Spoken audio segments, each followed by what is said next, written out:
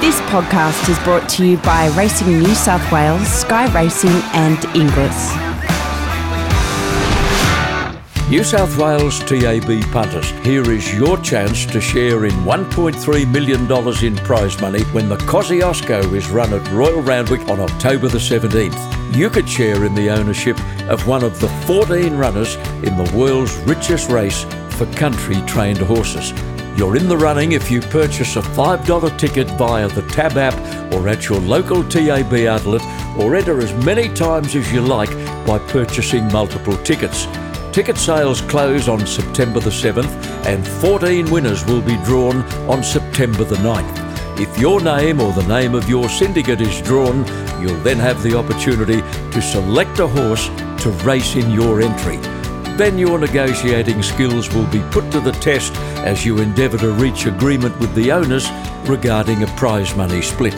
Bell Flyer won it in 2018, Handle the Truth won it last year. You could share in the ownership of the 2020 Kosciuszko winner when the big race is run at Randwick on October the 17th. Tickets are available right now via your Tab app or at your local TAB outlet.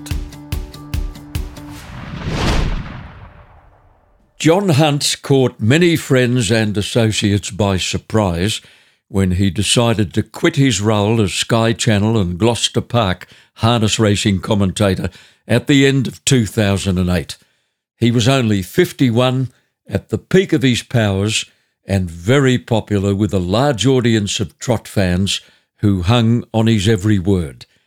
To illustrate the esteem in which he was held by the WATA, the controlling body of the sport in Western Australia, I should mention the reaction of one key administrator when John signalled his intention to hang up the binoculars. WATA CEO Rob Bovell said, "John, are you sure you want to do this? You're not just the caller at Gloucester Park, you are Gloucester Park." But John had other things he needed to do. He had a couple of books in the pipeline. He wanted to make more of the wonderful video documentaries for which he'd won several awards, and he and wife June wanted to check out the harness and thoroughbred codes around the world.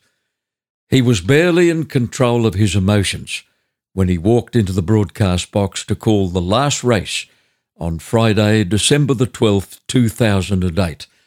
He'd been downstairs for a touching presentation before a big crowd, and during his absence, a large group had assembled in the broadcast box. Undaunted and ever the professional, Hunty called that last race with his customary flair, using many of the cliches which had made him a household name in Australian harness racing. I came across John's autobiography the other day while fumbling in the bookcase, and it prompted me to see how he's getting on after almost 12 years since that unforgettable night at Gloucester Park. A big welcome to the podcast to John Hunt. Oh, Tabby, that is the greatest opener I've ever heard, by the way. Thank you so much. And it feels like yesterday.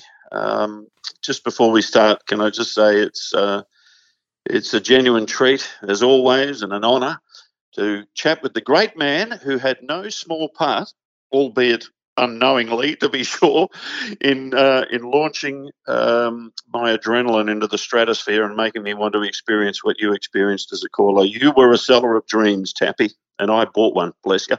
Well, I'm very humbled to hear that, John, and you were only 14 years old when Mount Eden won the Miracle Mile in Sydney. Little did I know, a Perth teenager was glued to a radio set listening to it.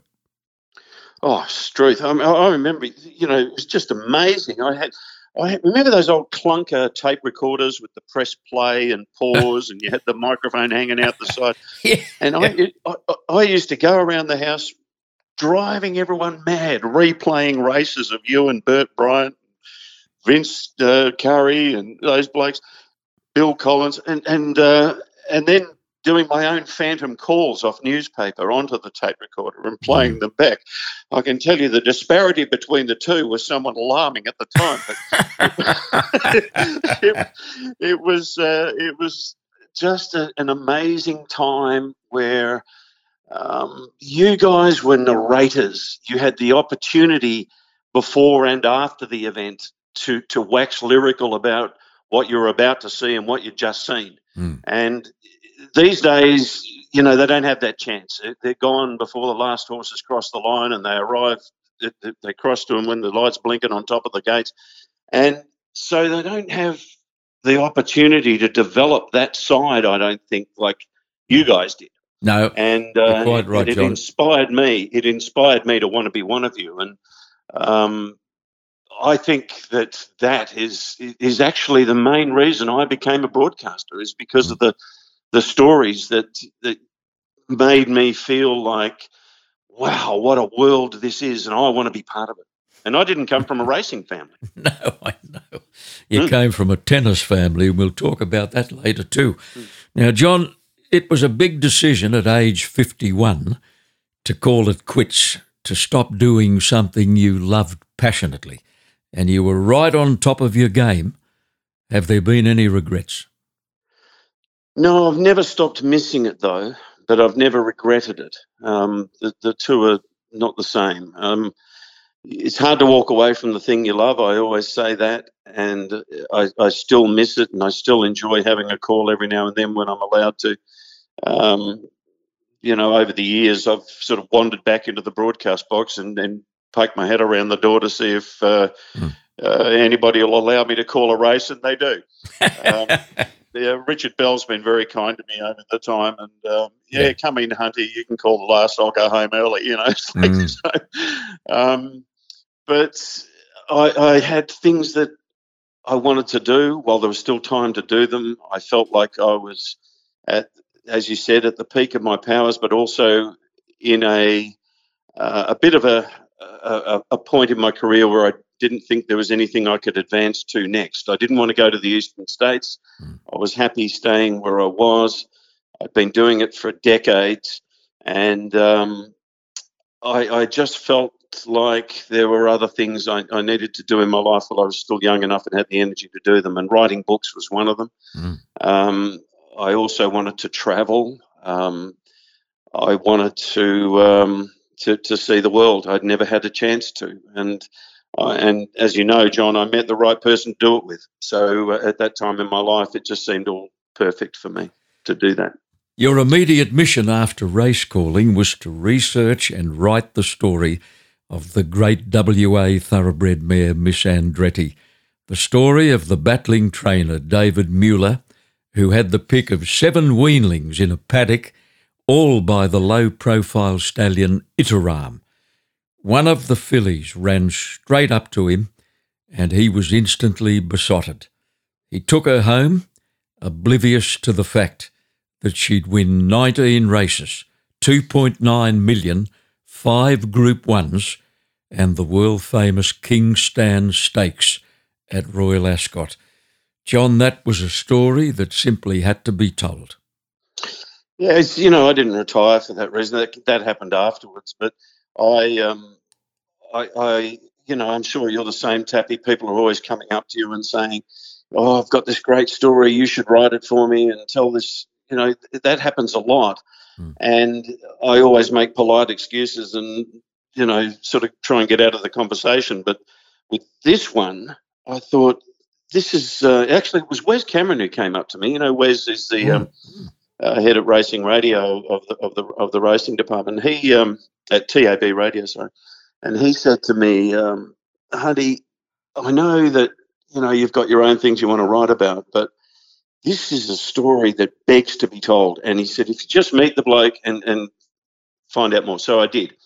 And it was the type of stuff. I wrote a series when I was young called The History of Racing, a 50-episode thing that I put on the radio and syndicated around Australia. And it was that sort of story, that nostalgic, bred from nothing sort of horse, the champion from nowhere and trained by a nobody and bred from nothing. And just, he just had everything in it that I thought makes racing great. The racing is littered with $1 million duds and 2 Bob champions, and this encapsulated that more than anything I saw. And so, out of nowhere, I found myself writing a story about a bloke who I previously had never heard of, or didn't know, and about a horse that I'm sure there's been better horses over the years, but this horse's story is one of the greatest stories I've ever come across. She won her first 10 races in Perth. She went to Lee Friedman in 2006 to win another 10, ridden in all but one by Craig Newitt. You called the book Princess, very fitting, and copies are still available. Are the details online, John? If you just look up John Hunt Books, I didn't know you were going to ask me that. JohnHuntBooks.com. Yeah. I think they direct you to a PayPal site. I still get the odd person sends a request through for one of my books, so that's nice. But it was published by Random House, so short of that, I'm sure they've got the details. It's a lovely read, Princess. Now, your second book is your autobiography called The View from the Clouds, obviously relating to the years you spent in broadcast boxes high up in the stand, sometimes on the roof. And yes. Well, a great vantage point. Yeah, it's just a play on words, but it was. It started that comment came from the day I met Trevor Jenkins, and I recalled it when I came to write the book. Trevor, I'm sure most of your listeners would know, was the principal race caller in Western Australia in the 1970s and into the 80s. And he said to me, I ran into him in the book he's read. Well, I sought him out to find out how do you become a race caller, and he invited me up into a spare broadcast box to cut a long story short. And he said, if you're any good, I'll let you know, and if you're no good, I'll let you know that too. And he said, but this is where you got to be, up in the clouds. See if you're any good. Beautiful. And I always remembered the view from the clouds. And I remember the first time I walked in there and the first race I ever recorded. And I remember the smell of the grass and the manure and the sweat. And it fell in love with it the instant I walked in there. Addictive. Yeah, I can smell it now, Tappy. John, as a young boy, your dream had nothing to do with horse racing or media. You wanted to win Wimbledon. And back then, you thought you could. You were one of the most promising junior tennis players in Australia. And when injury halted your career at just 16, you'd won every state and schoolboy title in WA. But this back problem suddenly appeared, and there's little doubt it was a result of your efforts to develop a big serve. Yes, and a kick serve. I used to have a big kick serve for a kid my size, and I was never big. But I always think back to those years with great enjoyment that I had them, and I remember the absolute horror of losing it, and wondering, is this the end of me, sort of thing. But now, with the advantage of retrospect, I realise that it did me a favour, because it launched me into where I was supposed to be. And how would you know that at the time? And you don't. But Fate. Fate, yes, destiny. Yeah. Whether or not you believe in those things, I certainly do. I tell you that, because I've experienced it. And when I was a kid, though, growing up, you have this wonderful innocence, and you don't understand the world at large, and you think, because you're winning in tennis every match you play, or 98% of them, and you don't realise that you're a big fish in a little pond, as the cliche goes, but there's an ocean of piranha and sharks waiting for you outside, but you don't know about them. That's right. And when you get out there and you're playing against men, and you're just a slightly built kid, you suddenly, the whole thing. I remember going to America and England for a couple of years when I was 16 and 17, and it was incredibly intimidating. And frightening and lonely, and of course you didn't have the internet. And I was writing 30-page letters home that would take 2 weeks to get here because all you had was those email par avion airmail things. Yeah, par avion. You and I'd be the only two that remember that. I know, and I had my big clunker tape recorder that I would drag around everywhere with me and talk into it and relate all my wistful feelings. And I was more into that. What I didn't realise was that I was more into that than I was into the tennis. And it was like this passion that was brewing that I didn't realise what it was until I was confronted with the fact of losing what I'd assumed was always going to be my future, which was my tennis. And, Tappy, I don't think I would have been good enough, even with the experience of getting older, when I was using wooden rackets, when the metal rackets were coming in. I never got to play against the really elite guys. I was too young. I played against lots of good guys in juniors, but I never got to, apart from the odd match, where I was playing in the men's singles because I was able to get into the draw at 16 or something within Australia. I might, play the odd Davis Cup player or something. I remember getting a set off Mal Anderson when I was 16. It was in the Davis Cup at the time. But they were like the highlights of my career. But if you added 5 years to me and I'd been 21 or 22 playing on the circuit against those guys, I think I'd have got blown off the park, to be honest. So, I think it all worked out, John. You played Mark Edmondson. I loved. On one occasion, Mark Edmondson, he was an Australian Open winner. You played people like Brad Druitt, Paul McNamee, Peter McNamara. They were not slouches. All those guys. Not slouches. No, and I got a set off a few of them.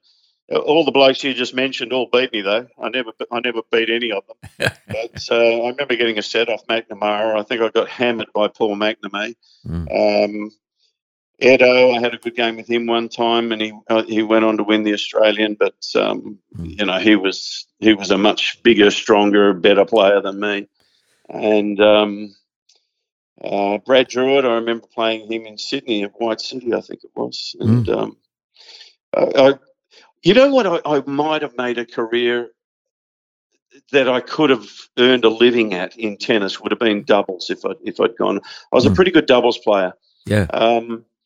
A guy named Myron Pushik and I won state doubles under 19s all around Australia. We won the Australian and Victorian. We won the Queensland. We won the WA. We won a lot of state titles. And I think, I might have been able to fashion a career with that. But, it's all academic. It's all moot. The tennis genes were obviously very strong in your family. Your elder sister, Leslie, was at one time the number 6 female player in the world. She made the semi-final of an Australian Open. She made the 4th round of a French. She twice made the 4th round at Wimbledon, and she qualified for 4 US Opens. She could hit a ball. Yeah, no, she was the real deal, Leslie. She had lots of great games with Yvonne as well when they were growing up. Leslie lost the final of Wimbledon Junior to a girl named Christy Pigeon one year. I remember that. She won Federation Cup with Margaret and Yvonne and Kerry Melville Reid. She was hot and cold. If I was honest, when she was on the circuit, she had some bad losses, but she had some great wins too. And there wasn't many that she didn't beat over the time. I remember one year she got voted as the best match of Wimbledon for that year. And it was against Chris Evert. And it was in the first or second or third round or something. And they had to stop for bad light at 8-all in the third set after it was a set all. And they came back the next day and Chris won 11-9. Leslie just lost straight away. But, it was 11-9 in the third against Chris Evert, who was number 1 in the world at the time. Yeah. John, we'll just pause to clear a commitment on the podcast. Back with you in one moment. Entries are now open for the 2021 English Select Yearling Sales Series. The series will again comprise 5 sales: Classic, Premier, Easter, Gold and the Hunter Thoroughbred Breeders Association May Yearling Sale to be held at Riverside in Sydney and Oaklands Junction in Melbourne. Each of the three primary sales, Classic, Premier and Easter, will retain their regular places on the sales calendar. Following its success this year, the Scone sales will be moved permanently to Riverside on May 2nd and May 3rd and will be rebranded the HTBA Yearling Sale. The Gull sale in Melbourne will be held on May 16th. To discuss the placement of your yearlings, contact a member of the Inglis Bloodstock team. Once your tennis career was over, you focused on breaking into the race calling business, and you've already mentioned your meeting with Trevor Jenkins in the betting ring at the races. Later on, you got permission to use vacant broadcasting boxes at thoroughbred, harnessed and greyhound venues, and you practiced until the cows come home. Yes, I do remember that I was given... I was very lucky to be at that time. I mean, broadcast boxes, they're not readily available, but for some reason, at the time when I was trying to get into it, there was a broadcast box available at Gloucester Park, at Ascot and Belmont in WA, and at Cannington Central Greyhounds, which had just started. And I just spent 6 months going to every single meeting and being in this spare broadcast box and practicing calling onto my clunker tape recorder and playing it back to whoever would listen, Trevor in particular, and saying, can you give me the salient points on what needs to improve? I don't know about you, Tappy, but I remember the first few calls I did, it was just this diabolical mass of colour and just obliterating the bloody language, trying to get words out. But when I remember going home thinking there's 1,000 things I did wrong, but I knew what the 1,000 things were. Yeah. Just instinctively. And then the next time I went, there was 900 and then 800. And within 6 months, I was calling. I had my first job. I was still 18. Yeah. You get back what you put in, don't you? Yeah. I think I just turned 19. Just turned 19 when I called my first race. So when did the big break eventuate? What do you class as the big break? I don't know. It was a series of things. I always say my timing was very good. Wasn't that I set out to have great timing. I just happened to be in the right place at the right time. I mean, Trevor Jenkins got me the first job I had at 6IX. But 6IX was about to be replaced as the racing broadcast medium on radio in WA by 6PR. And 6PR became a behemoth. I mean, they became the giant of broadcasting in Western Australia, and it was many years later that it actually split off and had TAB radio birth out of it as well, or racing radio as it was at the start. But when I got that job transferred from IX into 6PR, little did I know I was at the beginning of something that would grow into this huge thing and become the first official TAB broadcaster in Western Australia. And it was a fantastic job, and I was given every opportunity to succeed and expand, and I did. And I decided early on in the piece that I wanted to branch into all sorts of things. I had this urge to write. I started writing radio series, and I wanted to be on air as well, and I wanted to, host my own program and sports show and all that sort of stuff.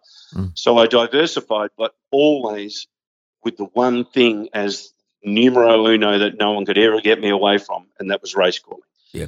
I knew that a lot of people over the years have offered me jobs and better money to go to different things and do that, like host television programs and something like that, but at the cost of race calling. So I wouldn't do it. No. Because that was the thing that I loved most.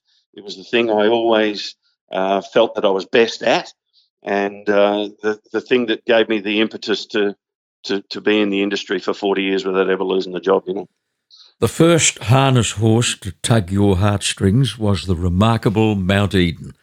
winner of the 71 Miracle Mile in spectacular fashion. You were 14. You listened to that race on radio in Perth. 20 years later, Mount Eden came back to WA from a Victorian stud, and you were invited to participate in a special farewell to a great horse at Gloucester Park, and that's one job your heart was in. Well, let me tell you how both of those sections of that story began. First of all, you were the caller in 1971, and I was listening, and it was just the most greatest call. I don't know. I remember you saying, this is the single greatest racing performance I've seen by a thoroughbred or a standardbred in the history of Australian racing. It was a fantastic call. Mount Eden galloping at the start, losing 50 yards, and he won by about 7 lengths or something. Yeah. And you went absolutely ballistic on air, and I remember listening to that and just thinking, I just got to do this. I've got to find a way. But then I knew I never would, because I thought, I love my tennis, and but the passion was brewing, and it was always there, and it just had to be given vent at some stage. And when I lost the tennis, that's how it happened. But all those years later, when Mount Eden came back to Perth, that was me and my first wife, Robin, who brought him, who arranged to bring him back. Because old Jack Miles was getting on a bit at the time, and Mount Eden was 25, and we just had this idea to bring him back and parade him in front of the crowd in Western Australia. And the CEO, Rob Bovell, said it was a great idea, and it all came together. And we brought this old horse out onto the track with the guy who was looking after him in Victoria, had him at stud all the years, and old Jack. And honestly, Tappy, you should have seen the people. They were just swarming to the fence with thousands of people there in the middle of winter. To pat this horse, it was like a myth walking down the home straight. I mean, that horse was just, you look at his record in the cold light of day, and it doesn't read like much until you see the replays, and you realise just this horse was just unbelievable, and he just never got to be all he could be, but the myth remains.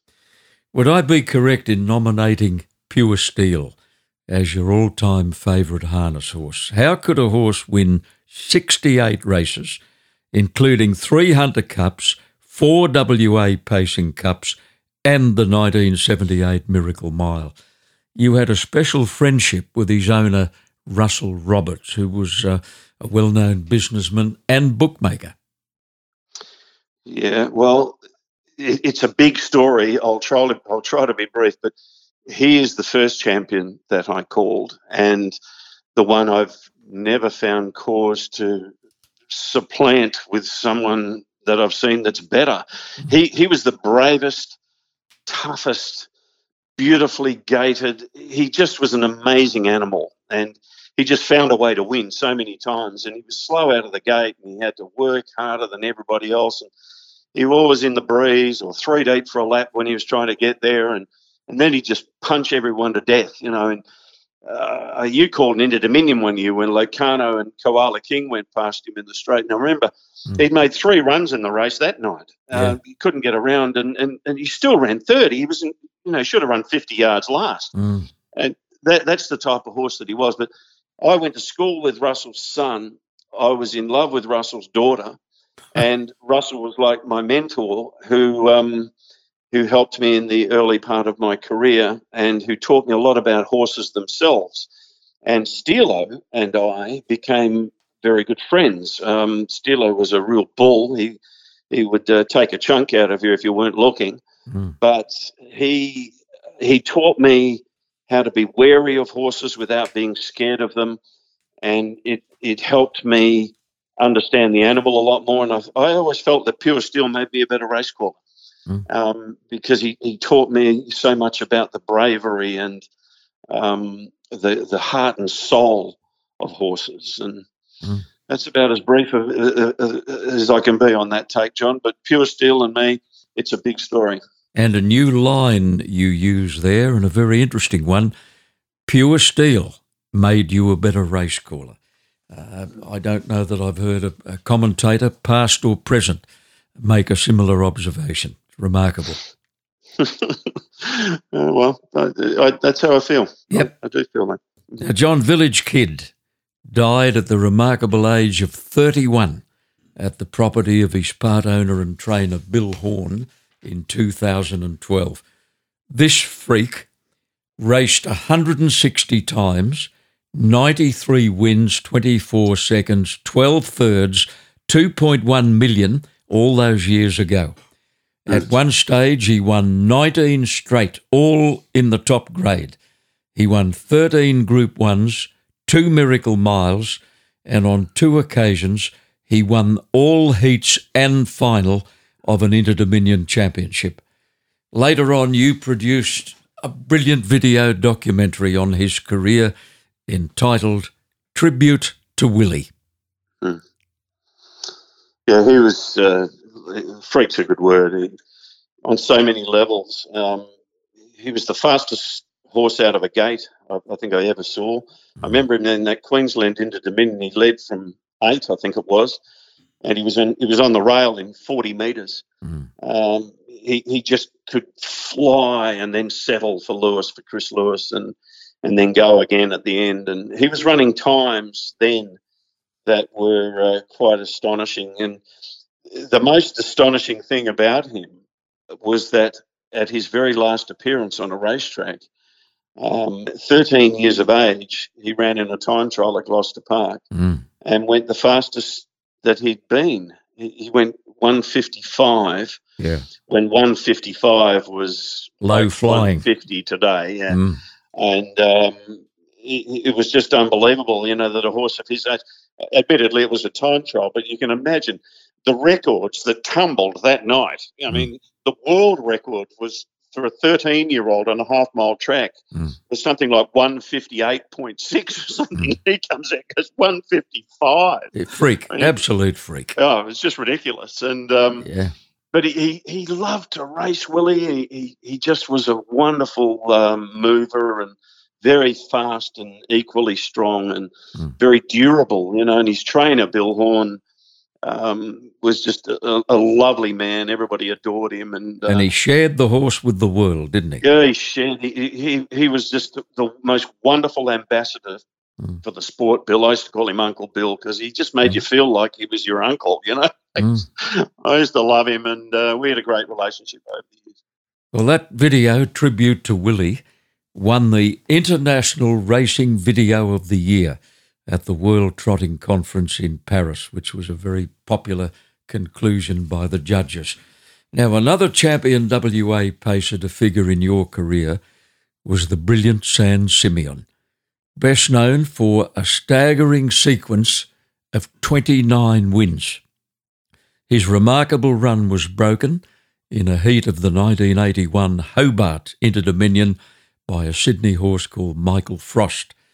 You'd expect his trainer and driver, Lou Austin, to be bitterly disappointed at that defeat, but instead he said, "Thank God for that." Yeah, finally that's over. He said the pressure has been unbearable. Yeah, I think he burst into tears too. But Lou was he was a very emotional sort of character. I used to always interview him, of course, and I reckon Lou will tell you the number of times he burst into tears during an interview with me was I'd always consider it a mission complete if I got Lou to cry. So, some say they can cry with joy, about achievements. Some try to do that with Chris Waller currently in the thoroughbred world. Oh yeah, and he often obliges. Now, John, you love Jack Morris and you love Preux Chevalier, who both won Inter-Dominion Grand Finals, and you've received numerous awards and gained wide recognition for your video documentaries. Let me have a stab at your personal favourite. The 1992 WA Pacing Cup was not only one of your best calls, but it inspired you to produce a wonderful documentary called Summer of Frost and Ice. The title being a combination of the names of trainer Vic Frost, driver of Westburn Grant, and Franco Ice, who ran such a gallant second. It was equine warfare that night. It was one of those larger than life stories again, John, that I felt had to be told and put into perpetuity, because it just didn't deserve to drift away in people's memories. And I put a lot of time and effort into that film. And you're right, I think that's probably my favourite film. But it's such a great story. Here was this horse, Westburn Grant, who was coming up at the rate of knots, and Franco Ice, who'd been the greatest certainty beaten in an Inter-Dominion final in history in New Zealand, lost 60 metres at the start and had to jump a fallen horse and got beaten a neck by a horse called Mark Hanover, I think it was. And he had bad legs, and it stopped him being an absolute legend in the sport. I think he still won 4 or 5 Group 1s, a bunch of Grand Circuit races, and he might have won a Victoria Cup and a QPC and things like that. But in Perth, the two of them came together, and Westburn Grant he'd won something like 25 out of his first 27 starts. He'd already been to Perth and won a Pacing Cup. And he'd won the Golden Nugget as a 4-year-old over here.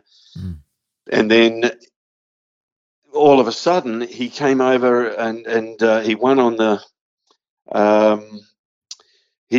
I'm trying to think if he won on the first night, and then the Frost Boy died, or I think the Frost Boy died before they got here. Before they even got here. That's right. And of course they landed in Perth, and Gary had died, and Vic and Margaret had to decide whether or not they were going to stay here.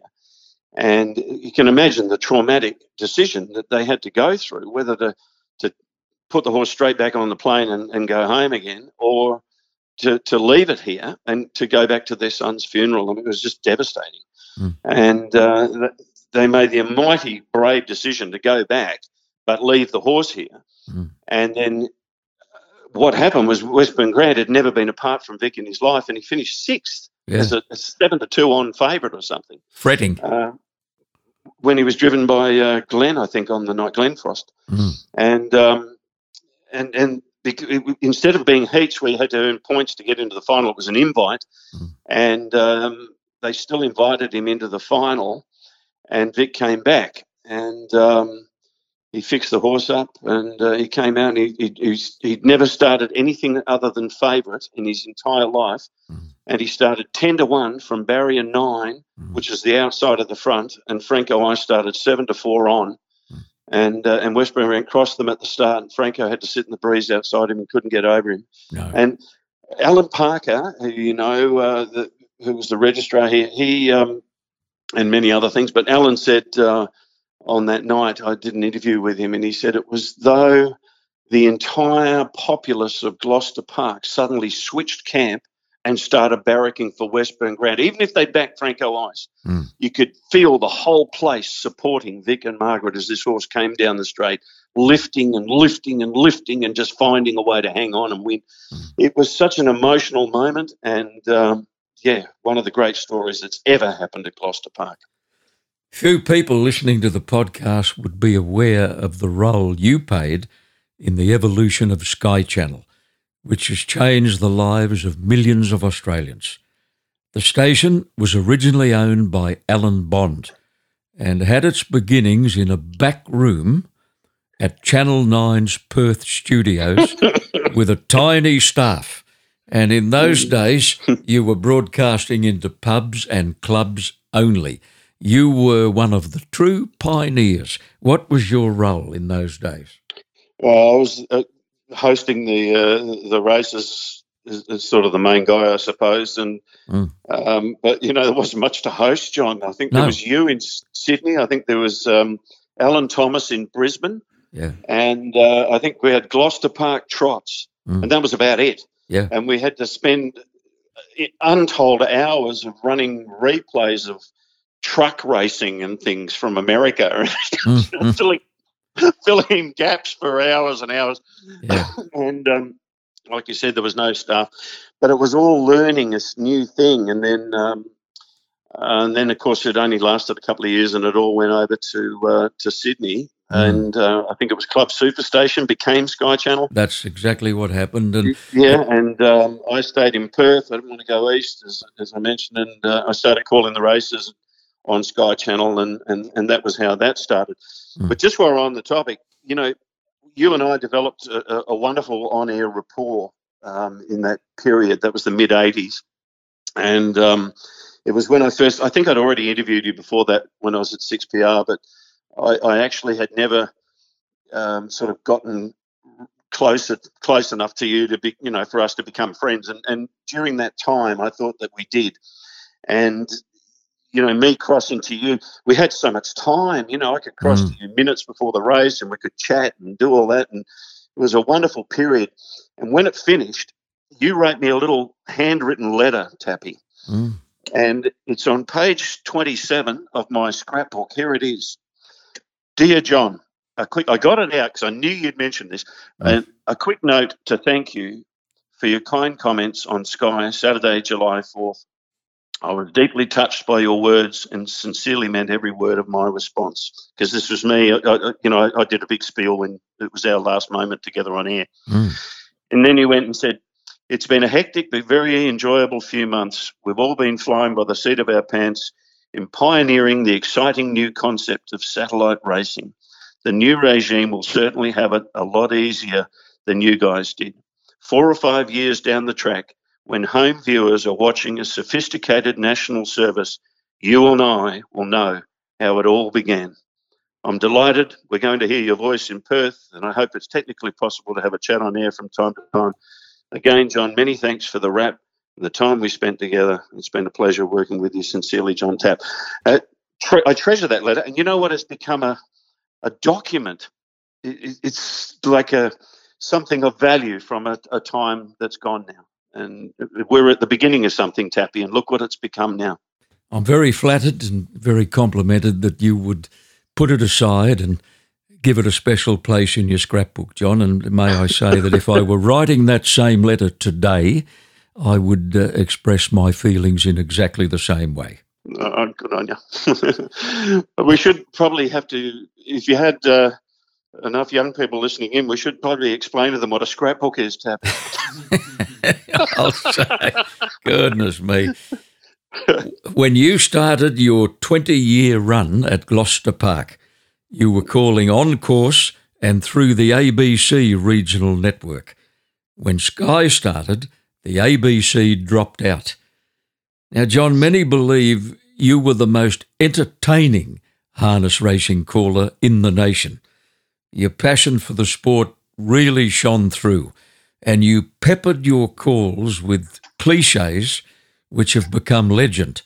Probably the most popular was the one you used when a leader had enjoyed an easy trip in front and you knew that horse would really dash home. What did you say? You'll shoot the lights out from here. Says it all. It says it all. Yeah, they were great years. George Grillicic retired in 1989 at Gloucester Park, and I got offered the job and I jumped at it, and I wanted to change it from being or change it to I had my own image of what it should be. And the ABC, I had a meeting with them, and I said, you've got nothing else to do on Friday nights except play music. Why don't we make this into something that it's never been before? I said, I will introduce quizzes. I'll find the people to donate prizes. I'll do world news of trotting. I'll do interstate news of trotting. I'll have interviews. I'll bring in all these historical segments. I'll talk about all the history of all the races that we're covering and all that stuff. I'll fill the whole thing wall to wall with trotting. And this is a statewide broadcast, mind you, on the ABC.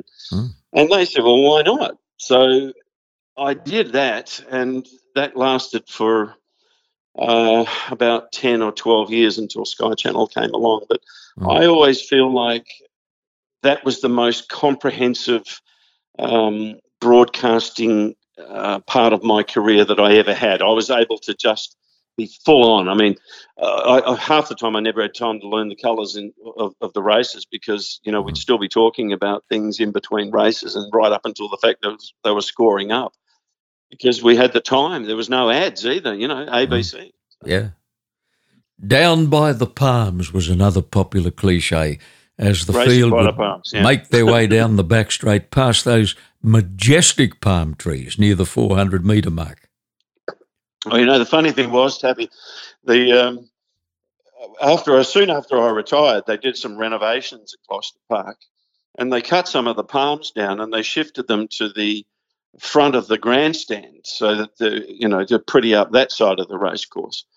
And I got an invite back into the broadcast box to call a race. This is probably, I don't know, a year after I'd finished, and I'm calling the race, and they're going down the back, and I've gone.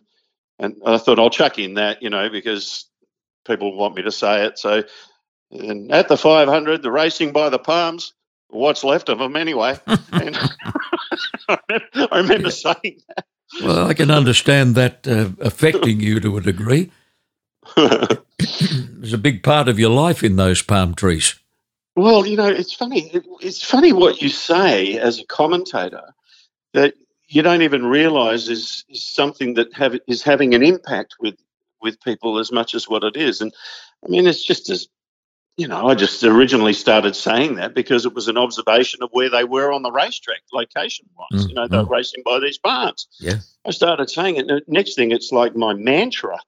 People, always pulling my coat saying, make sure you say Racing by the Palms. And, you know, I never really understood why it was such a big deal, but you know, I'm glad that it was. It's nice to have something that people like you for. So. It certainly is. Now, John, I've just quickly tallied questions that I'm not going to have time to ask, and they total about 12. Right. But our time has been exhausted. I've enjoyed every minute of it.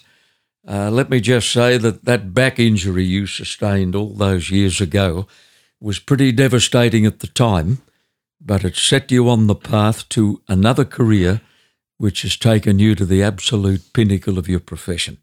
Wimbledon's loss was a massive gain for the Australian racing media.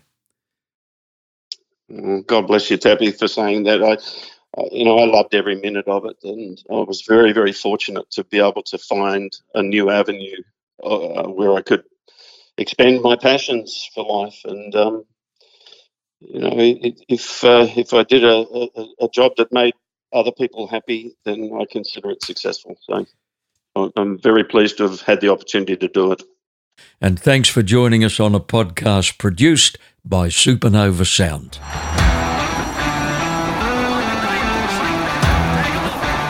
This podcast is brought to you by Racing New South Wales, Sky Racing and Inglis.